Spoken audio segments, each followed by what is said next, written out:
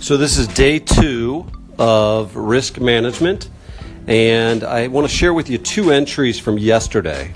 So today's Tuesday. 2 folks that entered examples of risk management from Monday. One is Julie Viltrakis, who's not on our staff but going through the training with us.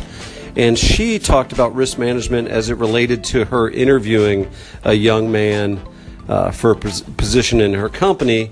And during the interview, the young guy was wearing a hat and sunglasses.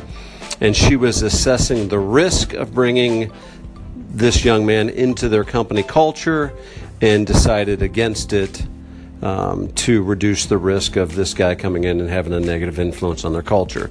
The second example I want to share with you is from Mark Schulte, who's on our staff here at Alluring Glass. And he talked about the risk management of holding his teammates accountable, which I found really interesting. So he talked about, when he holds his coworkers accountable, the risk is they're going to get angry with him.